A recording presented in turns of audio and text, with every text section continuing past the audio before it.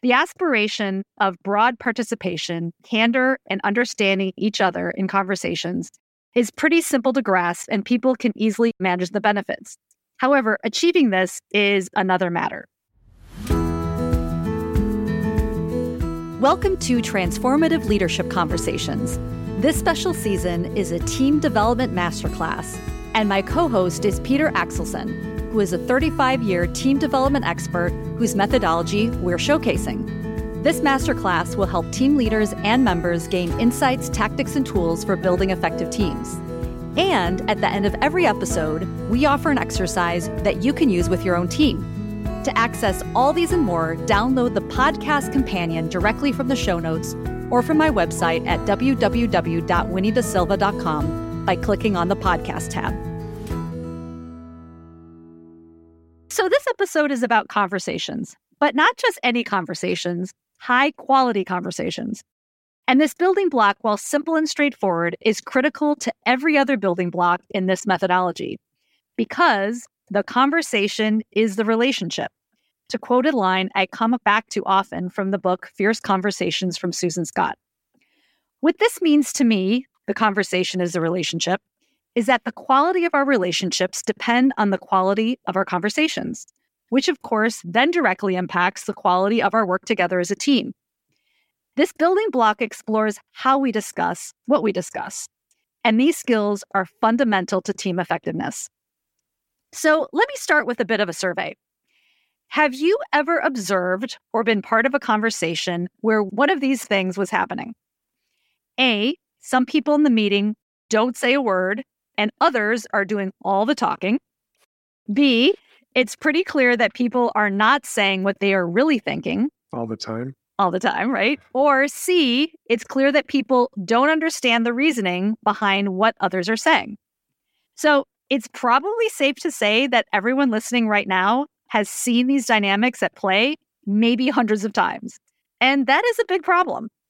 Here's how I think about the business case. You could ask yourself or ask your team, it's actually an interesting conversation to have. What are the costs associated with some people not speaking up and or with people not really saying what they're thinking and or not really understanding each other's reasoning? So each of these has the potential to really limit the effectiveness of the team. And so you put all these together, they compound each other. The cost associated with low quality conversations, this is a really big deal and something that teams really need to pay attention to. That's right. So the point is this, it's simply just not enough just to bring people together to work, whether that's on calls or meetings or workshops or whatever that might be, because more often than not, the quality of the conversation is not what the work really needs it to be, what the work requires. So it's critical to ensure that the conversations that are taking place are high quality. And so this is what we mean by that. So what we think good looks like is broad participation, a high level of candor, and a sharing of views coupled with the thinking behind that opinion. That's what we think good looks like. That's right. And when you compare to some of the other building blocks in this methodology, this one is a little bit of a light lift. By that, we mean that implementation is fairly straightforward and teams can very quickly see positive impacts to their work outcomes in just a few weeks.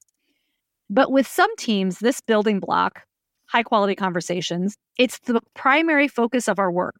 In other teams, it's part of a broader engagement and is related to team culture, team norms, and meeting effectiveness.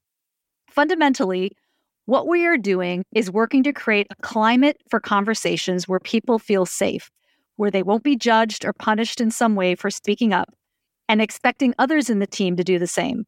It's what we might call psychological safety. And this is not to suggest that everyone speaks for the same amount of time, right? Communication styles quite a bit from one person to another. Some people are concise, some people are wordy. Some people join conversations quickly and often, and others more reserved. Solid participation has two parts. Number one, equal opportunity to speak. And then number two, on the really important topics and decisions, everyone has had a chance to be heard. The aspiration of broad participation, candor, and understanding each other in conversations is pretty simple to grasp, and people can easily manage the benefits. However, achieving this is another matter. So let me just talk a little bit about our typical approach when we're working with teams that want to do some work in this area. So the first thing we do is describe these three attributes. What does good participation look like? What does candor look like? What does understanding each other's reasoning look like? And then why do these things matter? So this gets to the why bother. Second, we'll ask people to talk about in their world, what are the things that are barriers to these three things? So what's in the way? Why are these things hard to do? So interestingly enough, this is almost another small diagnostic aspect. This conversation oftentimes illuminates team dynamics that haven't been talked about openly. Not all the time, but it's pretty common. For example, the very act of talking about why someone is afraid to say what they're really thinking takes courage. And so that issue of fears and kind of dealing with those things, the dynamics in the team, it's on the table. Now we can address that. And then third, they just need to practice. So we give people some tools. We talk about the dynamics in the team, what's in the way, this kind of a thing. And then we practice. So what we're doing here is getting down to specific behaviors that people can fiddle with that can help them increase the quality of their conversations. That's right. If right now this topic is really resonating with you, jot down these next 6 best practices to use with your team that I'm going to describe in a minute. These 6 best practices fall underneath 3 primary topics. 1, participation, 2, candor, and 3, understanding of reasoning. And each best practice has a self component and an other component. So this is super helpful because, of course, any high quality conversation involves you and at least one other person. So let's talk about participation first. The managing self aspect is to pay attention to your own participation. Speak up more if that's not something you usually do, or maybe you should speak less in order to make more room for others. Interacting with others is to observe who is speaking and who is not, and then make sure to invite other people and make space for other people to join the conversation. Yeah, Winnie, I've got a story to share here. So this is actually one of my favorite things to do with teams. So one of the things that I'll do when I'm working with them on meetings, meeting effectiveness, participation, this kind of thing. And so we'll be in a meeting or a work session, and I'll say, okay, everybody stand up and come over to this side of the room. And people are looking at me like, oh no, what's he going to do to us? Then I say, what I'd like you to do is to line up. At this end of the lineup are the people who speak the most. Okay. And at this end of the lineup are the people that speak the least. And what happens next is hilarious because they might try different spots and then people will say to them, you don't belong there. They'll literally grab someone by the shoulders and move them up or down the line. It's such a simple way, but such a powerful way just to show them this is what the participation dynamic in our team looks like right now. Depending on the conversation and what you're doing, you could stand there. I've stood there for 30 minutes in some situations talking about different things, but it's a very quick and powerful way to get at this issue. That's such a great example too, because what happens is you really get a good understanding of what your own read is in terms of how much you talk. And does that match up with what other people think, how much you talk? Yep. I'm sure that there's some discrepancy there when you've done that exercise. All the time. That's right. That's a great example. So participation is what we just covered. Next, we're going to talk about candor. Managing self is say what you were really thinking. So maybe push the envelope a bit on your comfort with this in terms of being honest. The interacting with others piece, if it seems that someone's not saying all they're thinking, inquire without confronting by asking some thoughtful questions like, tell me more. Tell me more about what's on your mind. And that's a good way to create and encourage candor from others. The last one is understanding of reasoning. So managing self, when stating your opinion, also share your thinking or reasoning behind it. Might take a little bit longer, but make sure people understand that that's what you're doing. This is my opinion and this is how I got there. Interacting with others, if another person shares their opinion without their reason, inquire, again, without confronting, and be curious about how they came to their opinion. And you can say something like, how did you get there? Tell me more. You know, these 6 practices on their face, they're pretty simple and they're incredibly powerful. But what's important is to keep these things visible. I encourage people, as Winnie said, jot them down, put them in your notebook, you can put them on the real board in your meeting room. You can put them on a virtual wall in meetings, put them on team agendas. But the whole idea is to keep these behavioral guidelines for self and interacting with others visible and in front of your nose. That's right. As we're wrapping up this building block, I want to talk a little bit about what's easy and what's hard. So let me start with what's easy. I think it's relatively easy to get better at sharing your reasoning and inquiring with other people about the reasoning behind statements that they may make. There are fewer perceived risks associated with that shift. That's fairly easy. In the middle, in terms of easy and harder, is changing patterns of participation. Now, to be clear, there are lots and lots of things that can influence this dynamic, and it takes a little bit of time for teams to figure out which things are actually influencing participation. and then address them.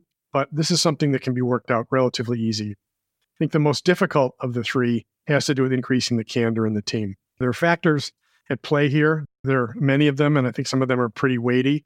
So for teams in which the historical norm, and there are a lot of these, has been never say what you're really thinking, right? Yeah. We see that all the time. Reversing that is usually hard work. It requires modeling on the part of the influential people in the team, and that's not necessarily always the boss. Explicitly calling out when someone takes some risks, call that out and encourage them, make a note of that, and acknowledging progress in this dimension where it's important. Having high quality conversations is really, really, really important to team effectiveness. And it's really fun to watch the growing confidence and the sense of accomplishment in a team when they experience progress on these things, becoming broader participation, more candor, and better understanding of each other. So these are big deals. Yeah. Thanks, Peter. I think that really gives our listeners a view on what can be accomplished when they are really working to embed high quality conversations into their team's interactions and discussions.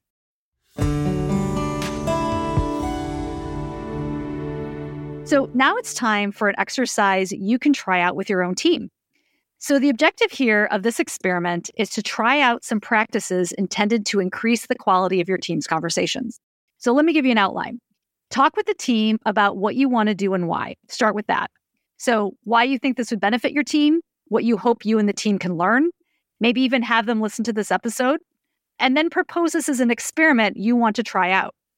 And at the start of, let's say, 5 or so team meetings, review the best practices around participation, candor, and understanding of reasoning, which we just discussed. And you have to remember that teams don't become more effective unless individual people on the team change their behavior. And that starts with things just like this. So encourage everyone to try out some new behaviors. So at the start of each meeting, review what happened. What did people do? What were the results? Insights that were gained? What was learned? And what adjustments you want to make for the next meeting. After these 5 or so experimental meetings are complete, spend some time with your team to pause and reflect. So ask questions like, what observations do we have on the quality of our conversations in these meetings?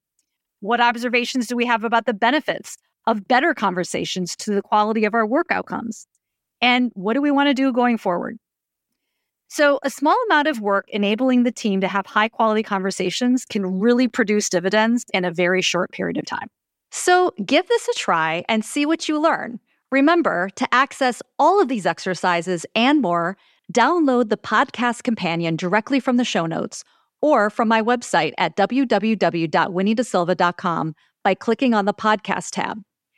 Peter and I would love to hear about your experience and what resonated with you during today's episode.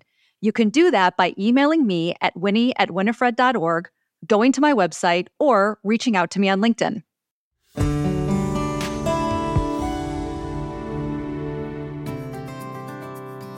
So next up, episode 10, where Peter and I wrap up the building blocks with continuous improvement mechanisms. Teams are dynamic. They're not static. We think of these mechanisms as an ongoing way to monitor and provide early detection so problems on the team can be addressed proactively. I believe it's my responsibility to work myself out of a job as soon as is practical. And they're usually kind of surprised by that because they're used to consultants like me wanting to be around forever. I see my job is to help that team develop the relationships, processes, and practices that are going to help keep them working effectively without ongoing help from feedback consultants like me.